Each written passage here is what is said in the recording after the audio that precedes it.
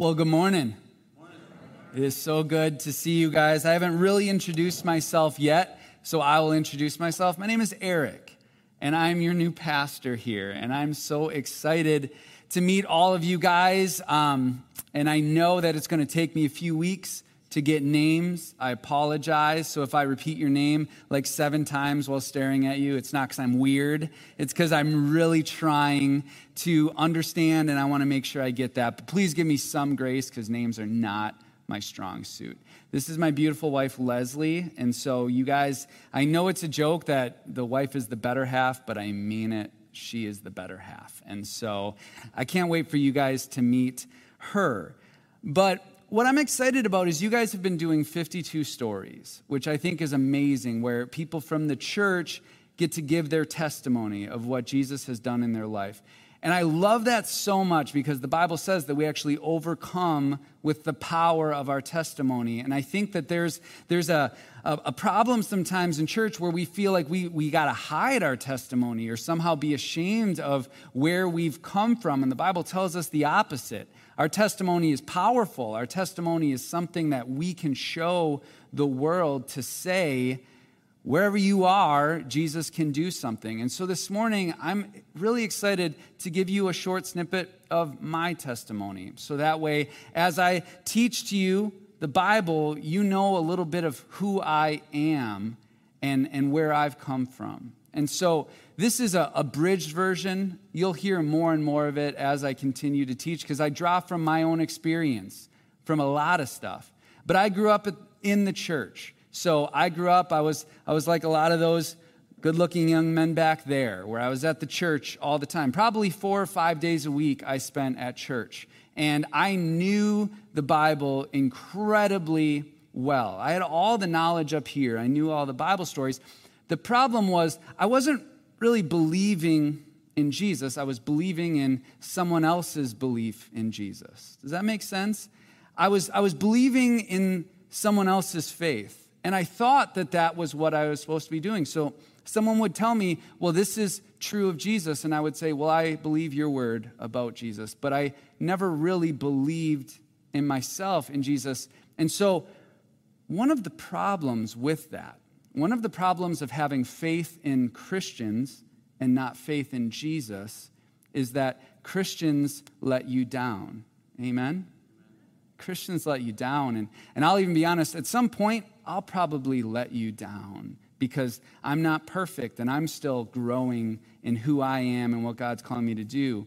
And I remember even as I was getting a little older and at 13 and at 14, I started to see that these Christians that I had put all my faith into were flawed. And it began to mess with me. And I started to see what I would call some hypocrisy and things. And instead of allowing myself to just press further into my faith in Jesus, I instead started to get really, really bitter. And I started to get really jaded. You guys know what that feels like to start to get really jaded when it comes to your faith?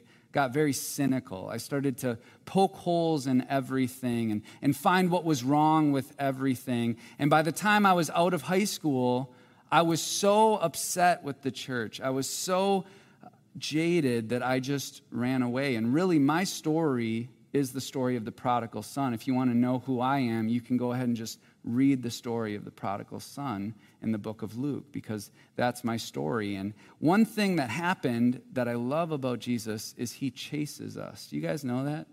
Jesus will chase you, and he will press into you. And this whole time that I was away from the church, I was almost haunted by everything that I knew. And that's where, if you have children, the Bible tells you that what you teach them won't depart from them. And that happened to me. All these Bible verses that I knew were just on me. And it was like I was trying to run away, but Jesus kept coming with me wherever I went. And even King David said that, surely you will follow me. And it was like I couldn't get away from God. And I remember even praying, God, I believe in you, but this whole being a Christian thing and going to church, that's what I'm running away from. And God was like, it's something that I'm chasing after you. And I remember what ended up happening is I had tried to numb those things through the ways that you would think, alcohol and drugs, all the fun stuff. And finally, what ended up happening was there was a group that was basically a church that was run by people in their 20s, which is a crazy thing. It wasn't really a church. It was more of a small group. It was a young adult group. And I remember going there, and I wouldn't even say I let my walls down because it wasn't even that much. God was pushing so hard on my heart and chasing me down so hard that it was almost just like all I needed to do was step back and just stop holding the wall up. And he kind of crashed through like the Kool-Aid man, if you guys can visualize that. And it just took me not even letting my walls down, but just not purposefully trying to keep God out.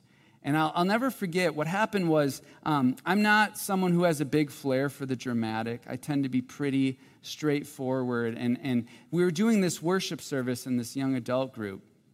And I just kind of opened my heart a little bit and said, okay, God, if you want to speak to me, I'll let you. And I remember in that moment, he let me feel the weight of my sin. And I don't have a flair for the dramatic, but I actually collapsed onto the ground because I could feel the weight of my sin in that moment. And I had never been able to fully understand what that was before. And I remember in the moment being on the ground and understanding I can't get up. I'll never be able to get up. I grew up with older siblings, and we would wrestle a lot. You guys know what I'm talking about? And there's times where somebody pins you, and you're like, if I can just move a little bit, I can get out of this. And then there's other times where someone has you pinned and you just know, like, that I cannot get out of this. There's no way I will ever get out of this. I have to just tap because this is not going to work for me.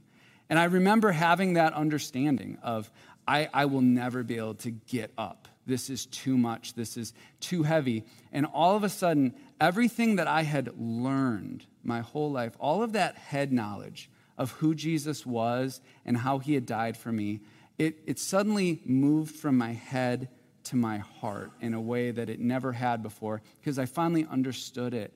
And I finally understood grace. And I remember that weight just falling like someone had kind of wet it down and it just slipped off. And it was the first time I understood what grace was and the fullness of that grace. And it was the first time that Jesus and faith was about me and Jesus and not about someone else's faith. And for the first time, it wasn't my parents. It wasn't a mentor's. It was my faith alone with Jesus. And from that moment, I was all in. And I said, if you give me this kind of grace, if you can give me this kind of love, if you can give me this kind of mercy, then I will obey you with everything that I have. And it was at that young adult group that I met a young lady named Leslie. And it was a process of obeying God over and over and over again. And I will tell you, when you understand the pain of disobedience, what it feels like to try to run from God, and you feel that, there is such a privilege and joy in obeying. And that's one thing I will say is I love obeying Jesus because I know the pain and I know what happens when I try to run away from what he's asking me to do. And so people will ask me, when did you know you were called to be a pastor? And I'll say, well, it was a process because I think if Jesus would have said, hey, you're called to be a pastor, I would have been really scared and probably would have been way too much. But instead it was, hey, I'm calling you to obey in this. I'm calling you to give a message at this young adult group. I'm calling you to lead a table at this young adult group. And as I kept obeying, God kept doing more and more in my life. And eventually, we're here. But what I will say is, number one, a couple takeaways I hope you get from my testimony is, first of all, grace is amazing. And like we sang today, if you can think about grace and it doesn't blow your mind, then you might have to think a little harder about it because grace is unbelievable and it's life-changing, the understanding of grace. Number two, don't discount the prodigal because the Bible says those who know what they've been forgiven of can do great things. And you're looking at a prodigal, and I believe there's a world out there of people who have ran away that God is calling back. Don't discount them because they can do great things. And lastly, I hope that you get out of my testimony is that it's never too late from where you are, and obedience is always the answer. A lot of times we look at what's my purpose? What's the end goal? What am I supposed to do? But the Bible talks about just being willing to obey in the moment. Right now, what's obedience look like? Today, what is Jesus asking you to do? And if we can set up our lives based on just being willing to day by day obey what Jesus is asking of us, we're always going to be where we're supposed to be. And that's what brought us here today is obedience. And we are so blessed and we're so excited to be here because of that. And ultimately, if you look at the life of Jesus, that's what he said is, I do what the Father tells me to do. I obey.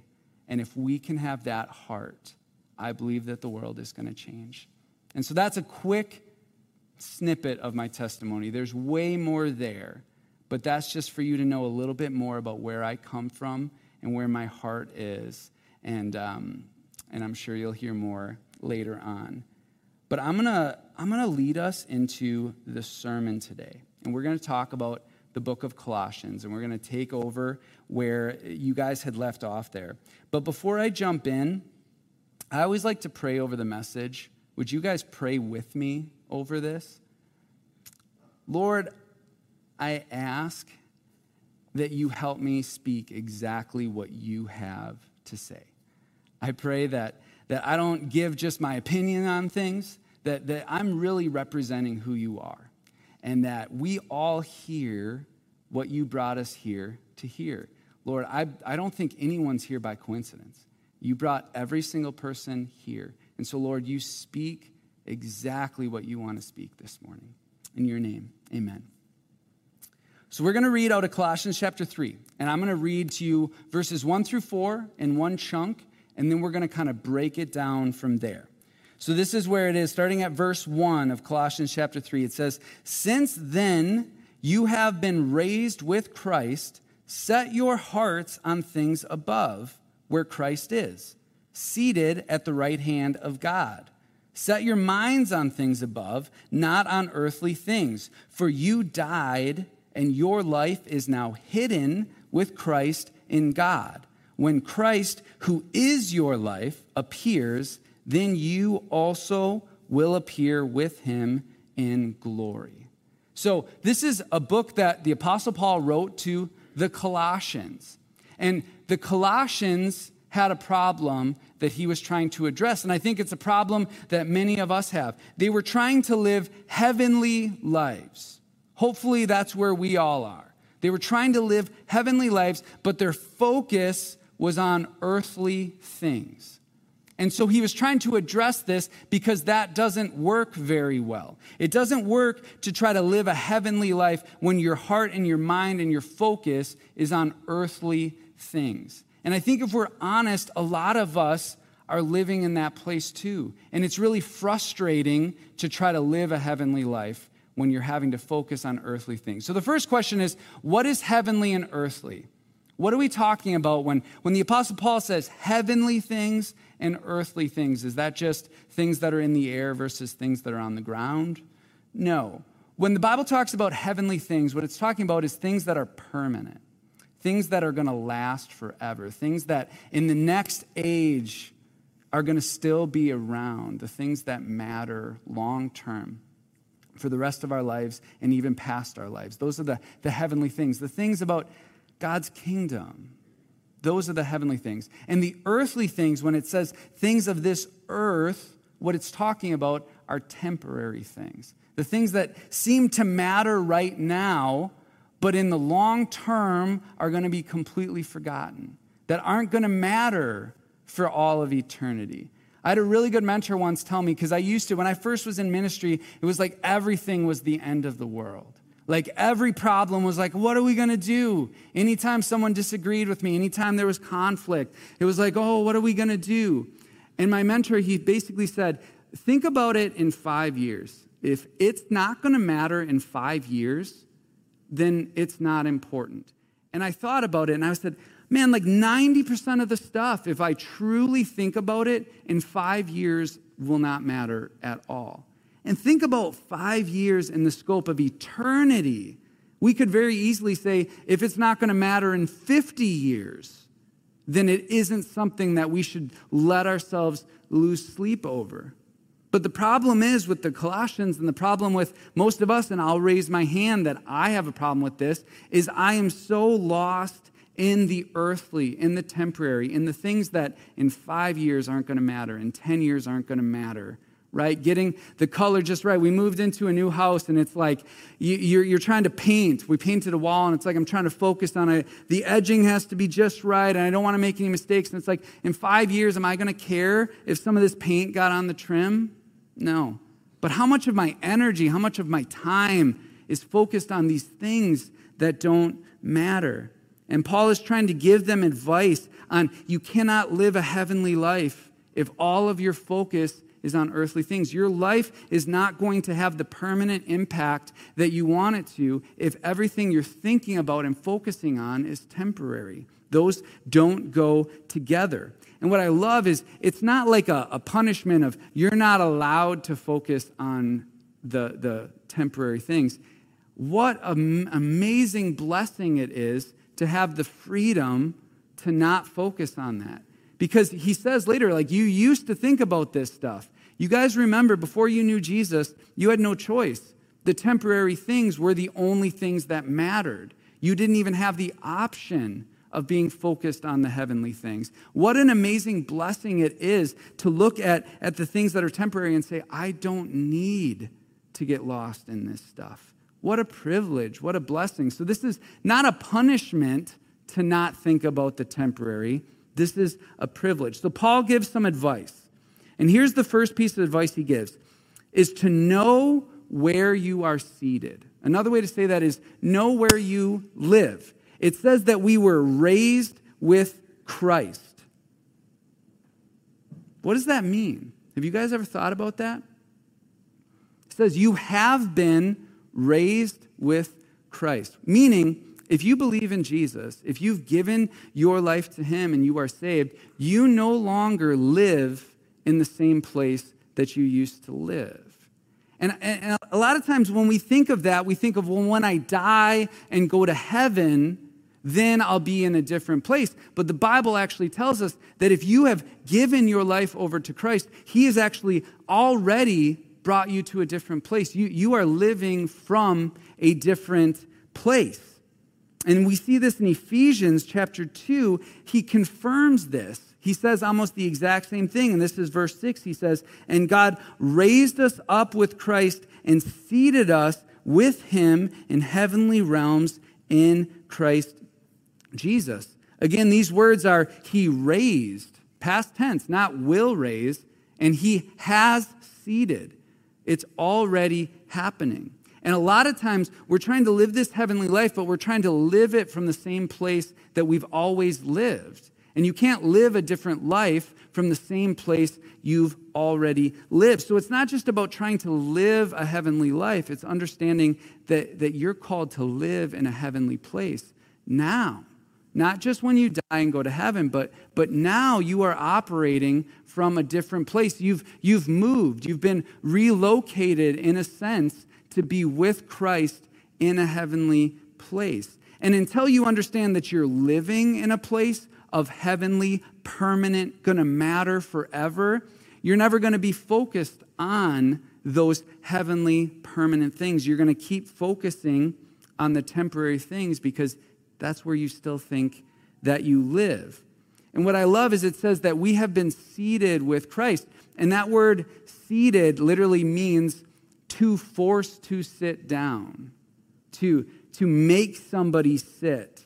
And I always think of my dogs. We have 2 bulldogs. And if those of you who don't know, bulldogs are the most stubborn dogs on the face of the planet. You can't get bulldogs to do anything that they don't want to do. And oftentimes they will just try to go wherever they're not supposed to go. And so if I'm trying to get them to stay somewhere, if I'm like, this is where you're supposed to be, they're of course going to try to go wherever they're not supposed to go. And so if I'm like, no, you need to stay here, what I do is I make them sit down. And I say, sit, stay. This is where you're supposed to be right now. This is what Jesus has done for us, is he's taken this place of permanence, of importance, of real heavenly matter, and he said, sit, stay. This is where I have brought you. This is where I want you to reside. And we have to understand that that's where we operate from, is from that place of permanence, from that place of heavenly things mattering. I'm a Star Wars nerd. Anyone else? Yes. Okay, good. I'm not alone.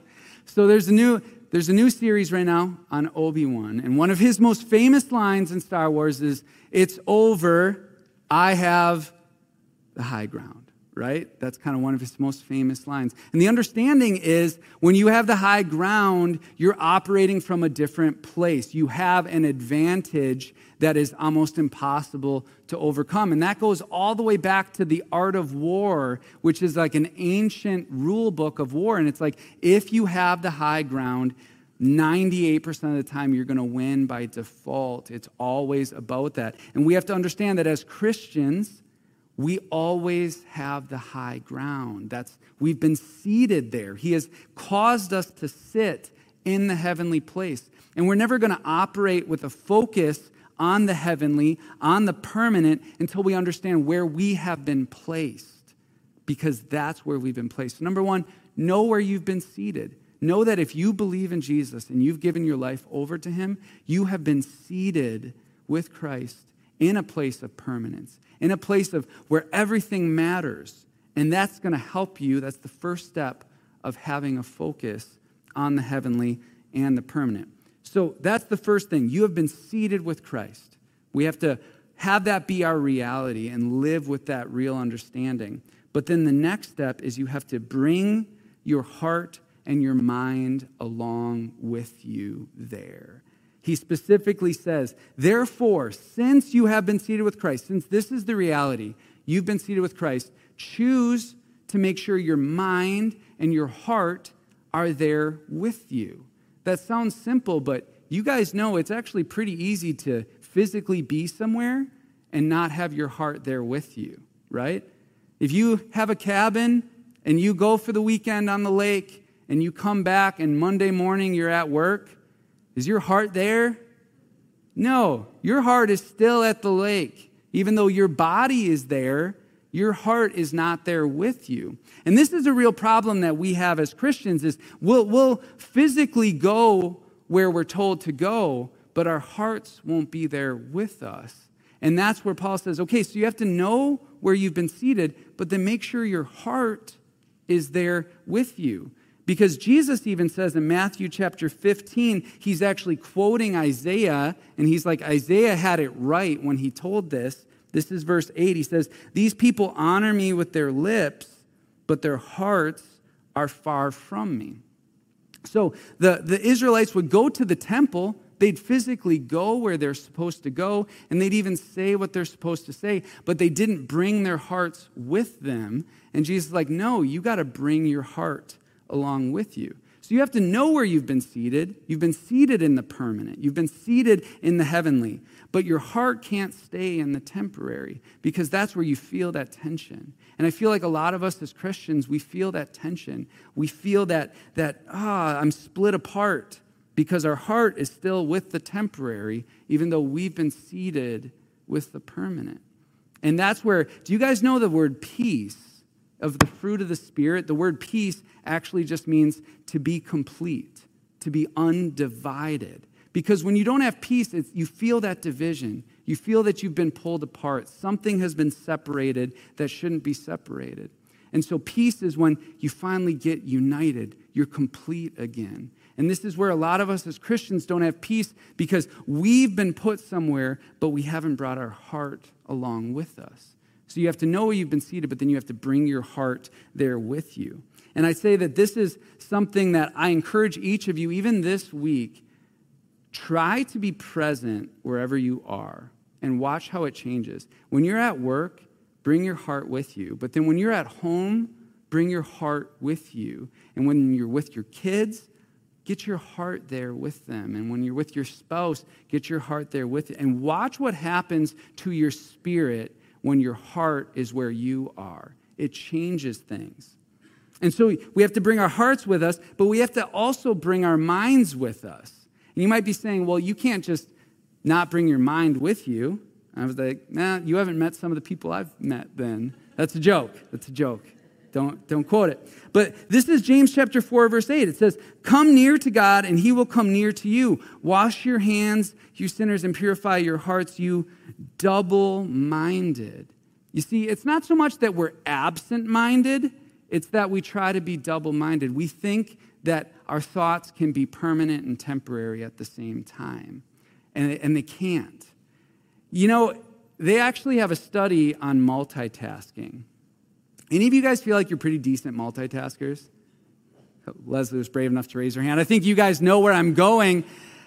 They've done a study to say that actually multitasking isn't what you think it is. Most of us think that multitasking is our brain being able to think about two things at the same time. But they've actually found that really what it is your brain just bouncing really fast between two things, that your brain doesn't actually have the capacity to think about two things at once.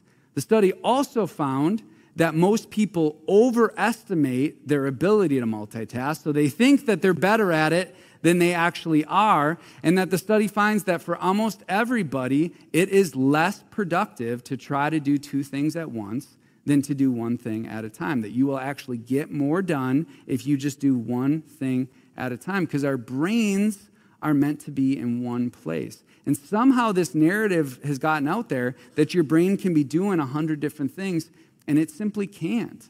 And that's where our brain really is only going to be able to be on the permanent or the temporary. And we've got to get rid of that lie that it can be focused on both at the same time, because it can't. So you got to make a choice. Are my thoughts going to be about things that are permanent, or are my thoughts going to be about things that are temporary? Because I'm not going to do both. If anything, all I'm doing is jumping back and forth and exhausting myself. And most of you guys know what that feels like, that mental fatigue of bouncing back and forth between the permanent and the temporary. What's going to be important? What am I thinking about?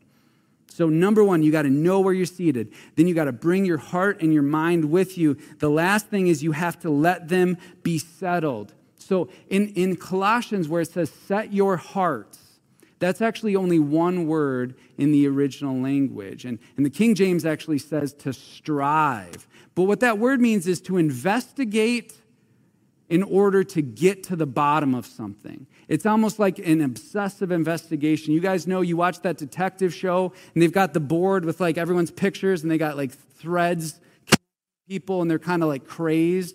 It's like, I'm going to get to the bottom of this. I'm going to get this settled. I'm going to solve this. That's what that word means. And when it comes to the permanent or the temporary, we have to settle on one. We have to let it be settled. Do you guys know that that's God's heart on issues for you? He wants things to be settled for you. The enemy wants to stir up what's going on. It's kind of like when you go to the beach. If you're in like the shallow water, you can kind of stick your head in and you can see everything. But if someone comes and just starts kicking sand, all of a sudden it's like you can't see anything. That's what the enemy is always trying to do. Kick up sand, just muddy the water. And God desires for things to be settled. This is Isaiah chapter 1, verse 18. And this is God pushing forward to Jesus, saying, watch for Jesus. He says, come now, let us settle the matter, says the Lord. Though your sins are like scarlet, they shall be white as snow. Though they are red as crimson, they shall be like wool. This is God's heart. In fact, his last words on the cross that we say, it is finished, that was a business term that they would stamp on debt that says, finished, debt is paid, settled. This debt has been settled. No one can try to get you to pay on this anymore. That's his heart, is for things to be settled. And so that's the fight. God is constantly trying to settle things for you. And the enemy is constantly trying to stir it up. Go all the way back to the Garden of Eden. Did God really say? That's what the serpent said to Eve. Did God really say? Just trying to stir it up a little bit. Because he knew Eve, you don't even have to believe me. I just have to stir up the thing that God settled for you. And so we have to let it be settled. 1 Kings chapter 18, verse 21 says this, Elijah went before the people and said, how long will you waver between two opinions? If the Lord is God, follow him. But if Baal is God, follow him. It's time for us to get things settled. And I think of where Leslie and I are at right now. So we moved. We bought a house. We understood our residence has changed. Just like when you're a Christian, Christ has seated you in a different place. Your residence has changed. So we could know that, but it wouldn't make much sense if we didn't bring our stuff with us, right? You got to bring your stuff with you. You got to bring your heart and mind along with you to that new place. But then you have to unpack it. You have to settle in. If we had one of you over for dinner in 6 months and nothing was on the walls and nothing was unpacked, you'd be like, what's going on? You got to settle. You got to make this your home. And you can't just bring your heart and your mind with you. You have to settle them and be like, this is done. This is resolved. This is where I live. This is where my heart and my mind reside. And that is when your life will start to be that heavenly life that you desired it. It's getting your heart and your mind along with you and letting it be settled and not trying to bounce back and forth between the permanent and the temporary. Do we all have bills to pay? Yes. I'm not saying that you can't have that kind of focus on the temporary of taking care of the things that you have to take care of. But you guys know what that heart and full mind focus are when the temporary becomes all that you worry about. It becomes your main focus. And the Bible just tells us you're not going to have a heavenly life if your heart and your mind are focused on the temporary. It doesn't work. So this is what we do. First of all, we acknowledge where we live. We live in the heavenly. Right now, we've been seated there. We are allowed to focus on the heavenly. So we bring our heart and our minds with us there, and then we settle it.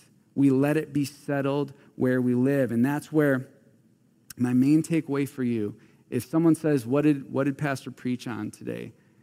Be where you are. You got to know where you are, and then you have to be there. So know that you are in the permanent. That if you are a Christian, you are now permanent, and that's where you live, and that's where you reside for all eternity. You are a heavenly person. Then you have to bring your stuff with you and be there and really live there. And if you do, you're going to start to see that impact that you want, but you're also going to see that tension start to leave because you're not going to be divided between two things. You're not going to be double-minded. You're not going to have your heart in one place and your body somewhere else.